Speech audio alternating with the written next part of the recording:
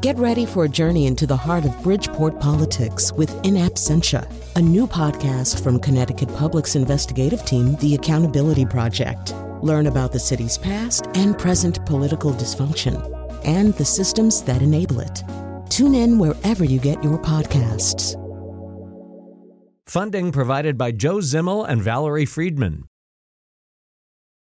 It's ready. After 19 years and 2,166 pledge drives, the Dankosky Building medium-sized super collider is ready. The 146th most powerful particle collider in the world. Actually, it's the 147th. It turns out the one they have at the Best Buy in Dallas is more powerful. The floor model? I know. Hey, see where it says IKEA on those big magnets? Can you put some tape over that? Because they didn't pay us anything. There is no reason to give them any publicity.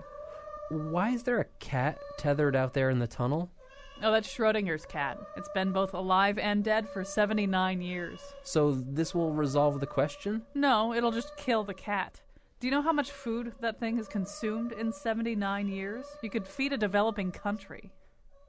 At least we don't have to worry about creating a black hole that will devour space and time. Well, not all of it.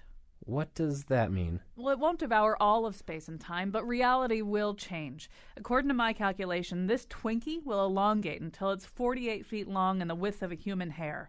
Then it'll disappear, emerging seconds later in the gravitational field of Arcturus, a red giant star which is 36.7 light years away, and which ordinarily is the third brightest star in the sky, but which, after we turn on our collider, I'll be able to blink on and off by using the wall switch that used to control my kitchen lights. Also, Wednesday will be some kind of a bird instead of the day of the week. Maybe we should warn people. Hey, did Galileo warn people when he invented bread? Did Newton warn people when he superglued a steam engine to a saxophonist? That's totally inaccurate. 3, 2, 1, here we go!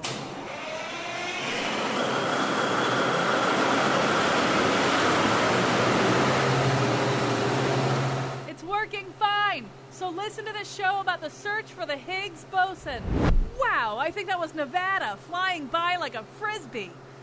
And now Flamingo is his favorite day of the week, Colin McEnroe. I'm very concerned about those irresponsible scientists here at the Dankosky Building. I don't think they should have turned on the super collider yet. I don't even think it's a very good super collider. But we're going to talk to you about real good super colliders and, in fact, about the big one.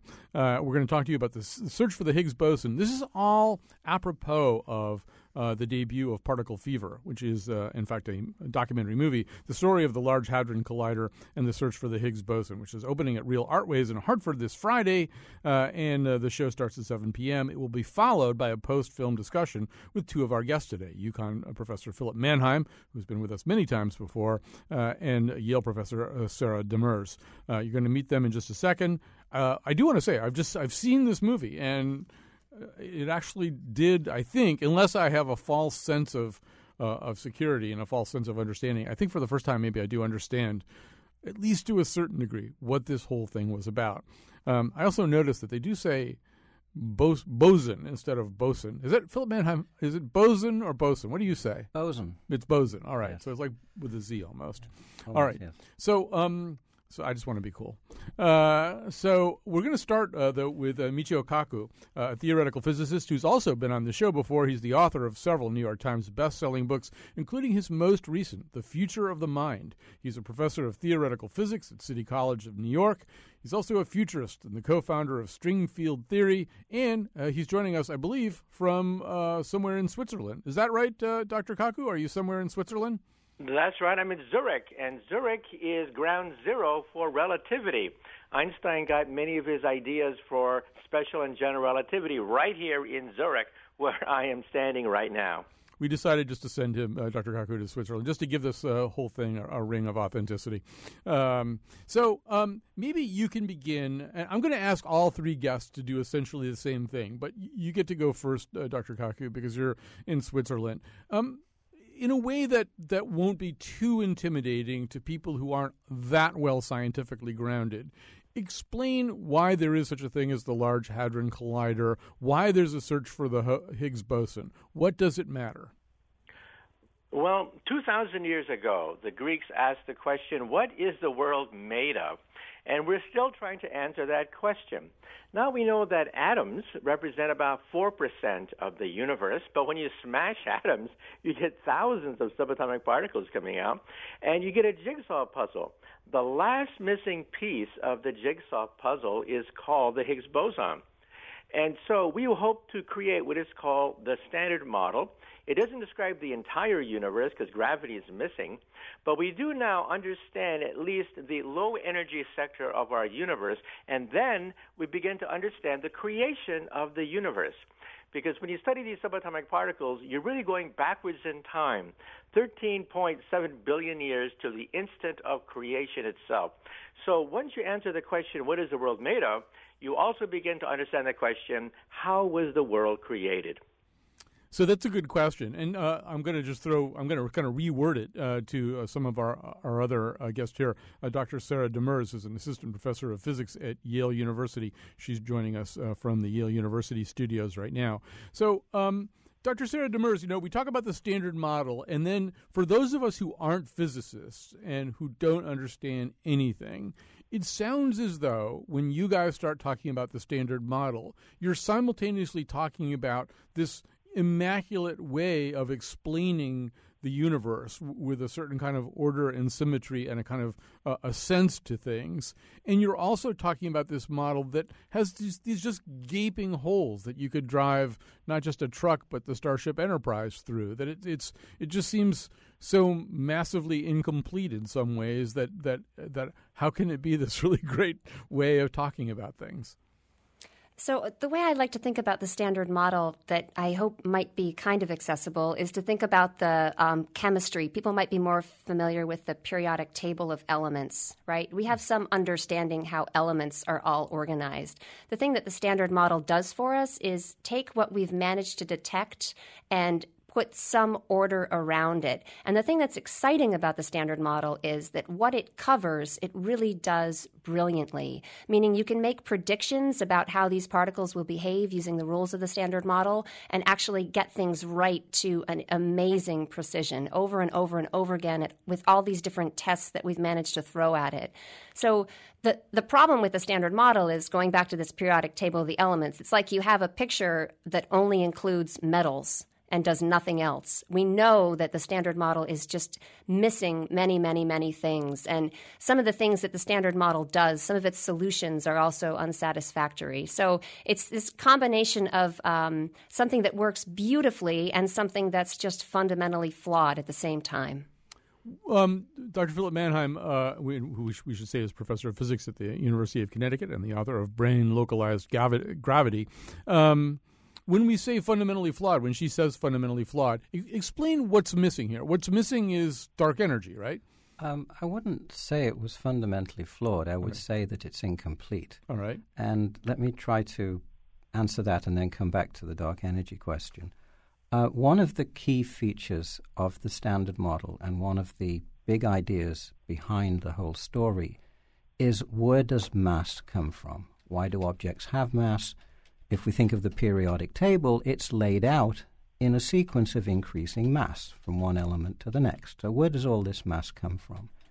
The Higgs boson is a key piece of explaining where mass comes from, but has not given yet a complete answer. But it's a step in that direction. And now, what is the whole issue of mass? And let's try to understand it. Suppose I give you a box, and I ask you to push the box along the ground. You'll push the box. Now I'm going to put mud on the ground and slush, and I'm going to ask you to push it again, and you'll find it's a lot harder to do. Now, if you didn't know about the mud and the slush, you would say, the box is heavier. That's why it's so much harder to push it. But what is going on with the Higgs boson is the Higgs boson is the analog of the mud and the slush, but we can't see it. It's not a visible medium in which it's more difficult to get objects to move, and so we've had to infer this very, very indirectly And that's how the standard model of interactions has been developed. Now, to try to explain it very simply, the Higgs boson discovery is the end of a 50-year story, which itself began because of a previous 50-year story. What was discovered 100 years ago was a phenomenon called superconductivity. Now, superconductivity in principle is very, very valuable because ordinarily when you send a current through a wire, the wire gets very hot and all of that heat is wasted. And this is why things are not energy efficient. The superconductor has this very strange feature that there's no energy dissipation. And so wires made of superconducting material would be able to be much better transmission lines. The price that we pay at the moment is we have to cool them down almost to absolute zero to get them to be superconductors, and that costs us more energy than we would eventually get out, though that's the physics that goes into the construction of the Large Hadron Collider. So why do the superconductors not dissipate heat? Because they're creating inside of them the analog of this mud, this slush, this molasses, and particles propagating in them. Suddenly, it's much harder to do that, and that's what we recognize as the mass. So the Higgs boson is just a fancy way, a very theoretical way of describing this phenomena, which is really superconductivity. Now, the 250 years, superconductivity was discovered at the beginning of the 19th century by Kamerlingh Omnes and was not explained until the 1950s by Bardeen, Cooper, and Schrieffer.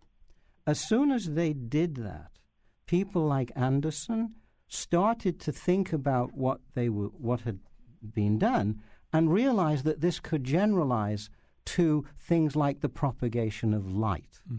And, I'm going to just stop you there because it's getting very complicated. Okay, and that's what led on, and I'll finish, and that's what started the Higgs work. I want to sort of keep this as much as possible on the plane of the people who either didn't finish their physics class or never took one. So I'm just want to keep things. Well, anyway, I'm going to sort of redirect this just a little bit. So one of the things that this movie that some people are going to be seeing does an interesting job of is talking about the difference between theoretical physicists and experimental physicists, and you see both of them in this movie. But one of the things that emerges, and Michio Kaku, I'm going to start with you again and just see whether the way the movie presents it conforms to the way that you think about these things. As you're watching this movie develop, as I'm watching this movie develop, you start to see that there are two possibilities being contemplated, especially by the theoretical physicists, as they're watching this search for the boson and then the measurement of the boson. And what they say is that on the one hand, there's this notion of supersymmetry, that somehow or other will, if we get enough information, we'll understand why the universe works, why stars can be formed, why other things can be formed, why ultimately life can exist, because there are rules and there are laws and things kind of do work and fit together for a certain reason. But they also raise the possibility that that might not be the case, and that we might be living in one tiny sliver of a multiverse, that our universe just kind of happens to work just for whatever random reasons a certain way, but it really isn't the way everything, capital E, everything is. Everything's much more randomized. Everything's much more chaotic. We just happen to have lucked out, and we're in this little sliver of stuff that works kind of in a nice way, but that isn't really the way all of physics is at all. So they set it up, and you actually do. It's like you're watching a thriller. All of a sudden, you kind of want to know which one of those things is the case. I mean, is that a reasonable understanding of the questions that they're talking about? Yes, except I would say that these two opposite, diametrically opposed points of view are really the same point of view. I'm a theoretical physicist, and we believe that at the beginning of time there was something called perfect symmetry. Think of a crystal. It was perfect, but it was also unstable because of quantum corrections. This crystal exploded, giving you the electromagnetic, the gravitational, and the nuclear forces. Our world today is horribly broken. But if you can run the videotape backwards to the origin of time, then we realize that this singularity was like a perfect crystal, perhaps held together by something called supersymmetry. Now, just 2 weeks ago, we got gravity waves detected from this instant of creation, but the media missed the whole point. That if there was this quantum event called the Big Bang, which gave off gravity waves, and it's a quantum theory, it means it could happen again and again and again. And so, in other words, Big Bangs could be happening even as we speak, giving us a multiverse. So even if each universe things are horribly broken, that if you run the videotape backwards, each universe started in a state of perfect symmetry. Now, I work in something called string theory, which naturally incorporates this picture. We do believe, though we cannot prove, that there is a multiverse of universes with big bangs happening all the time, but each bang involves symmetry breaking.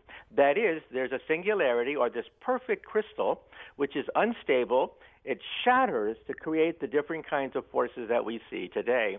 And so, in that sense, the two pictures that you mentioned are really the same thing. Although it's not, well, I mean, first of all, you confused me a little bit, but I mean, for very good reasons, because I like to understand everything so dichotomously.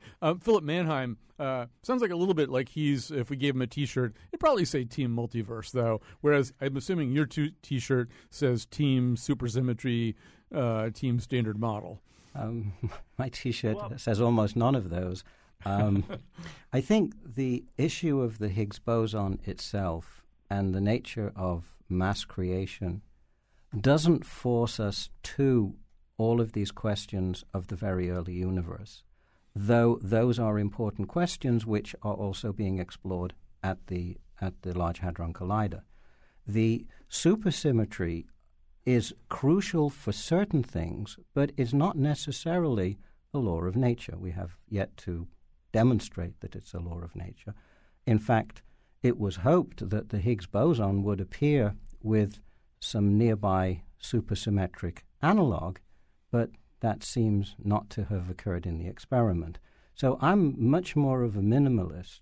I say, try to understand things in our universe alone, and if we can't, then something in our universe is going to tell us that we'll have to go to the multiverse picture. Now, the other reason why these things are connected is the thing you just mentioned, namely dark energy, because dark energy itself is related to the origin of mass scales. And that goes under the name of Einstein's cosmological constant. So the problems are very much interrelated, and the hope was that the Large Hadron Collider would give us some very helpful clues. And it's given us one, that the Higgs boson does exist, but hasn't yet given us the key clue, which is that supersymmetry exists as well. In just a second, I'm going to have Sarah Demers resolve this whole thing for me. But before I do that, Dr. Michio Kaku, I sensed a little tremor coming down the line that you didn't really like the way I characterized what's on your T-shirt. Well, we string theorists believe that there was a Big Bang, that there was supersymmetry at the beginning of time, and when the Big Bang exploded, it shattered the supersymmetry, and that's where the Higgs boson comes in. The purpose of the Higgs boson is that it's involved in breaking these original symmetries. Therefore, this Higgs boson is really part of a family of perhaps many Higgs bosons. Every time you shatter a symmetry of this original singularity or crystal, you require a Higgs boson. So in other words, you need a match that set off the Big Bang. What put the bang in the Big Bang? We don't know, but one possibility is the inflaton. We think there was a Higgs-like particle at the beginning of time that was the spark.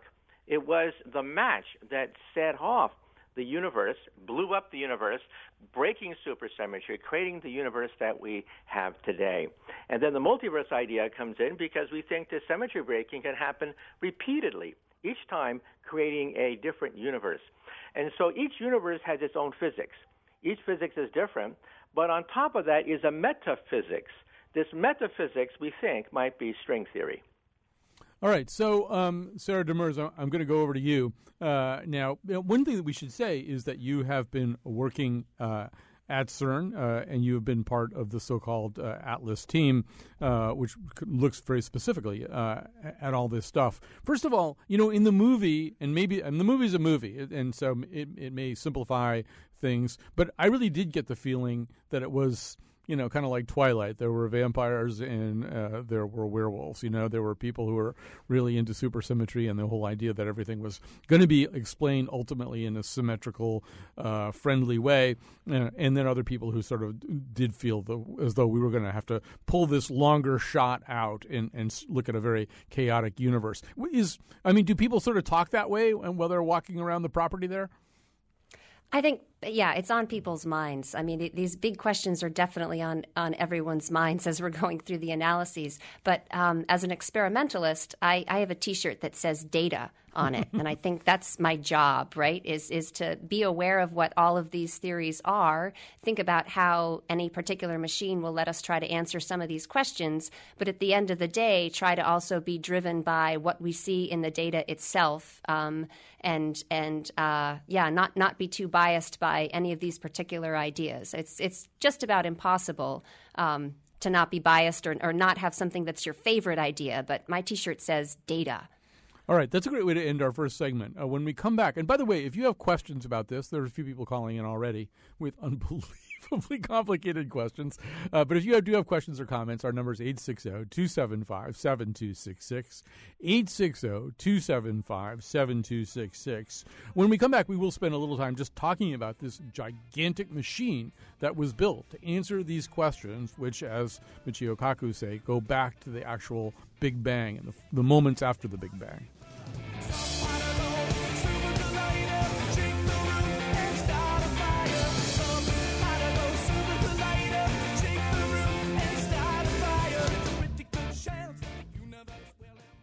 So we're talking about the search for the Higgs boson, the measurement of the Higgs boson. Our guests are Dr. Philip Manheim, professor of physics at the University of Connecticut, Dr. Sarah Demers, assistant professor of physics at Yale University, Dr. Michio Kaku, theoretical physicist and the author of several New York Times bestselling books, including his most recent, The Future of Mind. And for the people who were writing to us and tweeting to us right now at WNPR Colin, where you should follow us, some person asked, what's the practical purpose of all this? What's the practical result? Is there any practical result to the Higgs boson? I promise you towards the end of the show we will discuss that very topic, but we have a little ways to travel before we get there. So I do want to say, the other thing I want to say is at WNPR.org, we're going to post some material connected to this show. One of the things that we will post is a really funny, really great video that Dr. Demers had some association with. Although, Dr. Demers, once you heard Philip Manheim talk about pushing the box through the mud, I'm sure you wish that you could have added him to that video, because the whole video is sort of, it begins with various physicists using their own pet analogy for explaining how the boson field works, right? That's right. He's on the sequel. He's booked. I'm going to see him Friday night, so there's time. All right. I won't give away too much about it. It's the premise of the video is that she is going to create a dance, an actual dance, in which the Higgs boson and the Higgs field are explained, and there's sort of a punchline to that, which I won't ruin. But the first thing you see are a whole lot of physicists. One guy has a lake as his metaphor. Another guy has a cocktail party that Barack Obama walks into as his metaphor, and they're all sort of bringing out their pet model. Well, I mean, that's one way to talk about all this, and it's one of the ways theoretical physicists talk about it. They also talk about it in terms of numbers and equations and constants. But the other thing that has happened, Sarah Demers, is the building of a gigantic machine in which some of these questions can be tested. And that's where you come in, right? That's where Team Atlas comes in. Once again, in a way that won't be too scary or too time-consuming, give people something. What actually is the Large Hadron Collider? What is this machine? So the Large Hadron Collider is the highest energy collider that we have right now. And you can think about it like a time machine, because it's going to really high energy densities and lets us go after some of those early universe questions. But physically, it's a machine that brings protons to close to the speed of light, so going very, very, very fast, and then smashes them together at a number of locations. The Large Hadron Collider itself is a 27-kilometer around ring, and it is 100 meters underground, and it smashes these protons at 4 different locations. So that machine is what we call our accelerator, but then you have to figure out, okay, we did these smashings of particles. Now how do we actually figure something out from it? So at these different locations where the particles are collided, some of the most expensive real estate probably on the planet, there are detectors that are built. So the detector that I work with, that's the collaboration I work on. I don't work on smashing the protons themselves. I work on understanding what happened after those collisions happened. It's the ATLAS detector. It was built over decades by, we're up to about 3,000 people who are working on it, analyzing the data, keeping it running. It weighs as much as the Eiffel Tower, and it's about 6 stories high and the length of a football field, in order to basically take pictures of these collisions and try to piece everything back together so that we can answer some of these big questions. And you're looking for things, if I understood it correctly, that are 1,000 times smaller than the proton, right? Yeah, it's even hard to put a length scale on these particles. We're looking for the fundamental particles, so the things that are the smallest particles of all. We're looking for things that haven't been seen, and we're looking for things that haven't been thought of. We're trying to, that's the experimentalist's hat on. We're trying to design experiments in a way that we'll be able to have access to something that's surprising. And I think you're answering this question right now, but let me just ask it again a certain way. So we know, those of us who read the news about it know that you appear to have found, not you personally, a Higgs boson, seen the Higgs boson, even begun to measure the Higgs boson. But this Large Hadron Collider doesn't exist specifically for the job of that one particle, right? It's really asking bigger questions and questions that will go on and on and on after this. Yeah, absolutely. I think what makes the Higgs special about this is that we knew that with the Large Hadron Collider running at these very high energies, we would be able to find the standard model Higgs boson or conclusively say, hey, we looked and it's not there. So that's what makes the Higgs special in terms of motivating the Large Hadron Collider, because it's an important particle. But we're also looking for mini black holes. We're looking for extra dimensions and gravitons and certainly evidence of supersymmetry and, new exotic particles. So many, many different analyses. Hundreds of papers have come out in the past few years using the same data set that also got us the Higgs. And are you pretty comfortable saying it's there, we found it, sigh of relief, question resolved? Okay, so I'm pretty comfortable saying it's there, we found it. There's some small chance that this Higgs boson that we found is actually one of those 5 supersymmetric Higgs bosons that were referred to before. So in terms of exactly what this particle is, it's a Higgs boson, but the verdict is still at least slightly out on whether or not it's the standard model Higgs boson or supersymmetric. But I wouldn't say it's a sigh of relief. It's excitement, and it's wonderful and thrilling, and at the same time deeply tragic, because in some ways it would have been great if we didn't have the standard model Higgs boson, but the explanation for mass was actually something that gave us help in terms of giving us access to some of these other big questions. The standard model Higgs boson ties up that nice, neat picture of the standard model that's so beautifully self-consistent and doesn't let us go further in an obvious direction. I heard a throat clearing from Switzerland. So I want to ask both of the other physicists, Phil Mannheim and Michio Kaku, to react to that a little bit. I'll start with you, Michio Kaku, in Switzerland.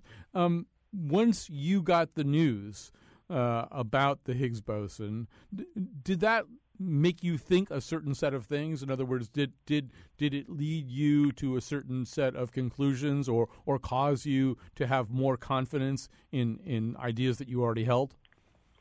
Well, I've lived with the Higgs boson for 30 years. Since I was a grad student. If we did not find the Higgs boson, we would have had a heart attack. Most of quantum field theory would collapse if we did not have the Higgs boson. So I knew it was going to be there. But you see, then the larger question is, well, why is the standard model so ugly? it's perhaps one of the ugliest theories ever proposed in the history of science. It has 36 quarks. It has over 19 free parameters that you can adjust.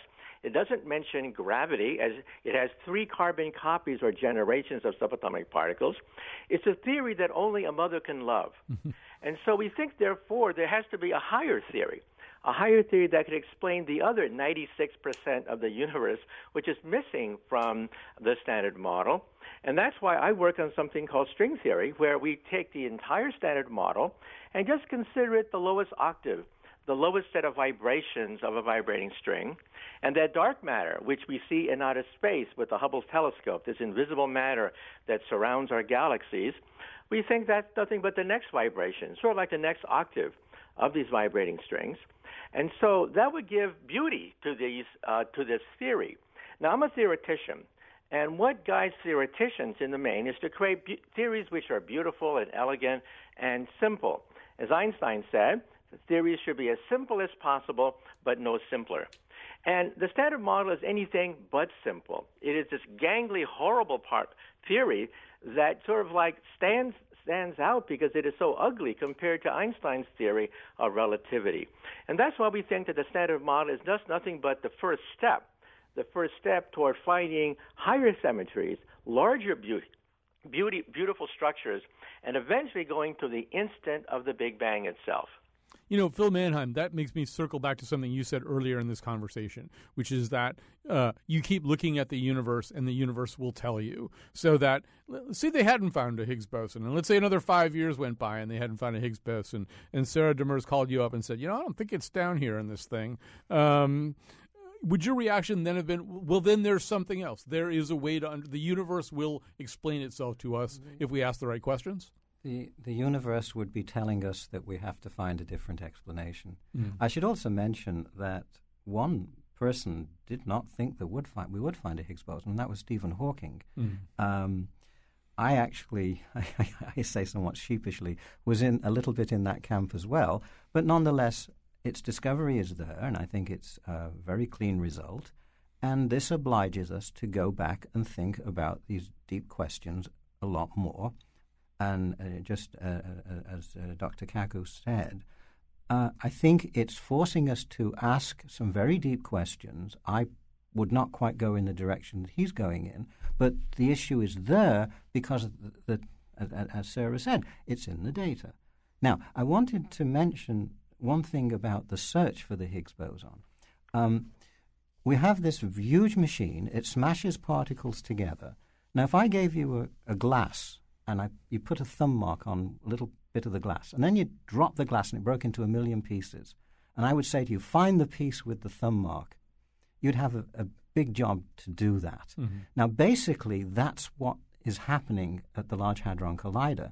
There are no less than 1,000 trillion collisions occurring, and they found 8 events that they can associate with the Higgs boson. Now, just if you will bear with me, I wanted to give you one analogy.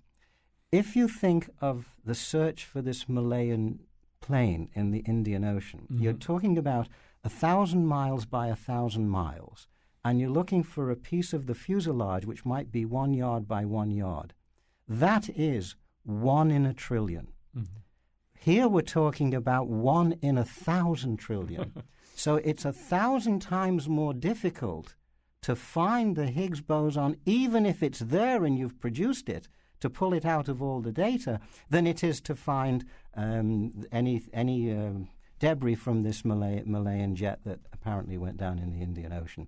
So it's an immense problem, and to go back to the thing we'll talk about in a moment, developing the electronics and developing the ability and the computing to actually do this is something that is tremendously valuable for general society. And just to piggyback onto that, Dr. Sarah Demers, one of the things that emerges in this movie, Particle Fever, is the degree to which this is this incredible team effort in which international differences are set aside. Somebody makes the point, a lot of the people in the super collider or at the super collider are from countries that are mortal enemies of one another above ground. And there's also, I think, this kind of sense of collective sacrifice, too, that everybody's working on this team effort. There probably aren't going to be superstars so much. I mean, Peter Higgs has already got his name on the particle, so you're not going to get that. That there's this incredible effort by a lot of people to do this very important thing.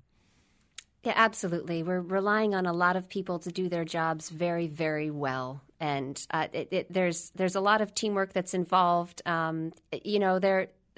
Tensions can be high sometimes. At the end of the day, we need to work things out. And I think the reason that it actually ends up working is that we all share the same goal of getting to the correct answer. So it wouldn't work otherwise, because none of us are actually, very few of us are being paid by anyone else in these collaborations. Yeah, it only works because we're all going for the same goal, and that's understanding nature, right? If we were trying to argue for our own particular theories with the data itself, then things would certainly fall apart. Is it? This is a stupid question, but is it fun? I mean, watching the movie, it seems like people. I mean, obviously there are tensions at the end of the day, as you say, but it seems like people are really excited. The people who are there. It's incredibly fun, and the incredible fun is punctuated by, despair of your code not working and lots of hours. And, I get up often at 3 o'clock in the morning to connect, because the Higgs group that I'm co-convening has my collaborators in Australia. So I'm up at 3 o'clock in the morning, and when my alarm goes off, there's part of me that thinks, this is insane, this is ridiculous. And then there's another part of me that thinks, oh my gosh, I can't believe I get to get up at 3 o'clock in the morning and talk to people and see what progress they've made overnight. And yeah, so it's fun and it's horrible at the same time. But overall, I think the community feels like it's a privilege that we get to go after these kinds of questions. We keep that in mind as we're going. You'd have to ask a sixth-year graduate student how much fun it is probably to get a real answer to that question, though. All right. And also there is, as Dr. Michio Kaku was talking about, just the whole life of a physicist, living for 30 years with a theoretical model that, better work. So we're going to play a little clip from the movie. A theoretical physicist, Savas Dimopoulos, is expressing frustration about the uncertainty of theoretical physicists, never knowing if you really are on that right path for 30 years or more. Coffee is a very serious business in the life of a theorist. Within a few minutes, it pays off. If you succeed, it's great. If you fail, you get to try another one in another minute. In particle physics, you construct a theory 20 years ago, and it may take that long before you know if you're on the right track.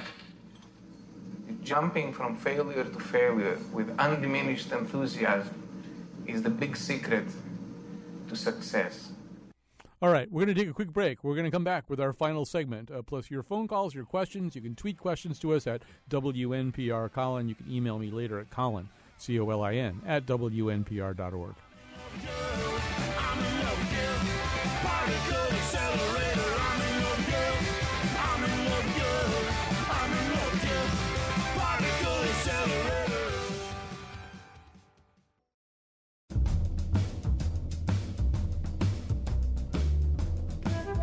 Space-time is curved and gravitational fields can slow the passage of time. Anyone who's ever sat through a legislative committee hearing can confirm this. Today's show was produced by Betsy Kaplan and me. Our interns are Anna Novak and Tess Aronson. The part of Bill Curry was played by Stephen Hawking. Greg Hill appeared in our intro and tweets for us at WNPR Colin. Katie Tolarski is our executive producer. For show pages, articles, and videos of the Faith Middleton Show staff sprinkling red Himalayan bosons on some risotto, visit WNPR.org. Tomorrow, our show goes hip-hop. I mean, even more so than usual. And now, back to Colin. All right, we're heading down the home stretch of a show that seems very short. Talk about changes in our perception of time. Not enough time to have this conversation. Conversation about the search for the Higgs boson, the finding of the Higgs boson, the measurement of the Higgs boson. So, Dr.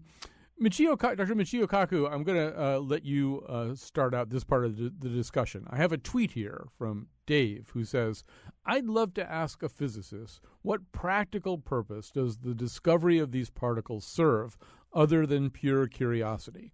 What's your answer to that? Well, in the short term, it has no practical application whatsoever. However, in the long term, hopefully it'll answer some of the deepest philosophical, even theological and religious questions that have haunted us for generations. For example, what happened before the Big Bang? What happened before Genesis chapter 1, verse 1? Can time go backwards? Can you go backwards in time? Why does time go forwards? Are there other universes? Are there other laws of physics? Can you have gateways that take you to other dimensions? Now, all these questions are not answerable within Newtonian, Einsteinian, and even quantum mechanical theory. You need a higher theory, and hopefully we'll find dark matter with the next generation of experiments, and hopefully dark matter will prove the correctness of string theory, though we don't know for sure. But if we do, then string theory does have the capability of answering all those questions. And so Einstein asked the question, why do we have something rather than nothing? Einstein asked the question, where did the Big Bang come from? We'll be able to answer these questions, but it means that we have to have particle accelerators like the LHC, and maybe even the replacement for the LHC to be based in Japan, the ILC, another accelerator that the Japanese government wants to back. We think that these experiments may prove the existence of a higher theory, and this higher theory will be able to answer some of the deepest philosophical questions that have dogged philosophers for generations. So that's one way to look at it. Dr. Philip Mannheim, another way to look at it, obviously, is if you decide you're going to try to go to the moon, you have to build and invent a lot of stuff that will allow you to get to the moon. And while you're doing that, you're going to build and invent a lot of stuff that really does have immediate practical applications. I'm assuming with the Large Hadron Collider, it's the same thing. Just an undertaking of that consequence is going to create all kinds of things. Certainly, there are spin-offs in science which are immediate, and of course, perhaps the most famous one is at the same facility at CERN, where the Large Hadron Collider is. That famous one is the World Wide Web, which was developed by people working there, these large groups who needed to communicate with each other. And its value is absolutely enormous, and that's clear. So there are going to be spin-offs which are immediately practical. However, there are other things that will turn out to be practical that you had no idea about at the beginning. And the reason is you try to find the general rule, and from the general rule you then get to the specific, and then you get to the application. And the example I always present to people is Einstein's relativity, this idea of curved space, seems completely esoteric. However, the Global Positioning Satellite System has to take into consideration the curvature of the universe in order of the surface of the Earth, near the Earth, in order to account for exact positioning. And what you can say, and I think this is the real answer to the question, it is beyond possibility that the military, in aiming at satellites and constantly being wrong, would have discovered general relativity in order to explain the small departures that they were finding. So really, you need to get the rule itself, and then the applications follow, but they may not follow for a very long time.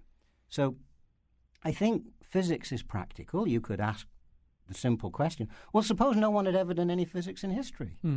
Suppose what would we be now? We'd still be an agrarian society living in caves, probably. I mean, most of the things that we do are physics.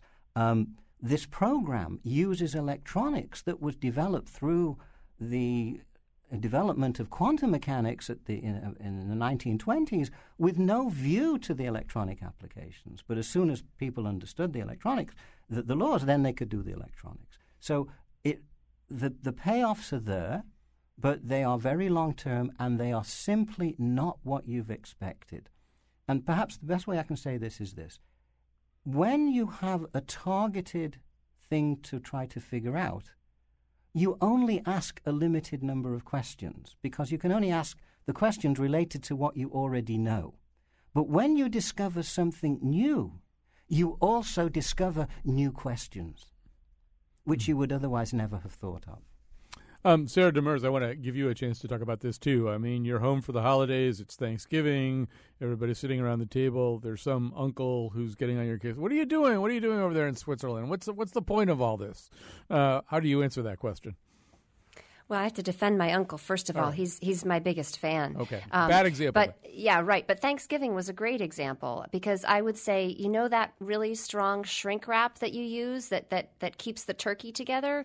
The shrink wrap has actually been treated by particle accelerators to make it stronger so that you don't need as much material for a strong shrink wrap. Or the rubber in tires that you have. We need 30% less rubber in tires because it's treated by accelerator beams. Or I'd point to cancer treatment, diagnosis, treatment, applications. Right. The answer to that question really depends on who you're talking to, but I think there's always a pretty good answer to that question. Let me just to round out that part of the conversation. Here's John. Well, actually, I should put John in another line here. Hang on just a second here. I'll put John over here. John from Southington calling in. Hi, John. Hey, Colin. How you doing? Just fine. The practicality aspect of it, I mean, nobody knew that X-rays were going to be useful until somebody went and found them, and they didn't find them by saying, I'm going to go discover X-rays today. And the same thing with nuclear magnetic resonance and MRIs. So a lot of these things, as your experts have said, you don't know what they are until you sort of pull back the cover of darkness. Thanks very much for that call. Dr. Sarah Demers, we are really running out of time here, but one of the things that fascinated me about this movie, which, once again, will be shown at Real Artways starting on Friday night, and both Dr. Philip Mannheim and Sarah Demers are going to be there, Particle Fever. One of the things that the movie gets into are these kind of odd parallels to the arts. You see that some of the scientists have a love of the arts. One of the physicists is Fabiola Giannotti is a very gifted pianist. You see two theoretical physicists, David Kaplan and Nima Arkani Hamed, looking at this sculpture, this kind of very, very deconstructed abstract sculpture, and beginning to talk about it. And at the end, Savas Dimopoulos, who we just heard a second ago, says, "Why do we do science? Well, why do we do art? It is the things that are not directly necessary for survival that make us human." There seems a parallel, even in your video about dance, which was something of a comedic undertaking, but also, I think, somewhat serious. There's something about what we do in the arts and what's being done here, although I'm struggling to make that connection, and I'm hoping against hope that you can make it for me. Right, so now you're getting my opinion as a person and a practicing physicist, but I can't claim to be an expert here. I think that what it comes down to in terms of the link between the physicists you see in the movie and the arts is that the physicists are human beings, right? Mm-hmm. That the idea that you have the logical scientist on one side and the creative artist on the other side, I think it's just a false stereotype. So I think that's really foundational about why all of these links pop up. There's something a little bit deeper, and the best way I know to present this is through the idea of why bother doing this. This question of practical applications, that's a question that those of us who are doing basic science face, and it's also a question that people doing art face, right? What is practical that comes out of this? So in some ways, the scientists you have who are going after some of these questions that are motivated maybe for having a deeper understanding of the universe, they want something that's simpler or that sheds some light and some truth and maybe is guided by aesthetics, a simple theory. You could be talking about the particle theorist or experimentalist, and you also could be talking about the artist. So I do think that there are deeper ties there just as a result of the fact that we're all going for something that you can't definitely defend as practical. I mean, it sort of goes back to what Dr. Kaku was saying before, that a lot of these questions are questions of what are we doing here? What is this place? What kinds of things are there? What kind of universe is this that we're living in? Those are questions for the physicist, but they're also questions that artists, that poets and composers and painters and sculptors ask over and over again in their own way. We have to stop here. I'm really, really sorry because we're just kind of getting warmed up here. But Dr. Philip Mannheim, thank you so much for coming in, Professor of Physics at the University of Connecticut. Dr. Michio Kaku, thank you for joining us from Switzerland. The new book is The Future of the Mind. Dr. Sarah Demers down in New Haven, assistant professor of physics at Yale University, and part of that Atlas group that you will see if you go to see the movie Particle Fever. Lambda particles, eta and omega particles, charged particles, charming particles, up, down, strange and spinning particles, bottomonium, muons and gluons and quarks. I'm Kyone Wolf, and now that the Dankosky Building medium-sized super collider is up and running, time for some experiments. I'm pretty sure if I push this button and pull this lever, we can bend space-time so the show won't end.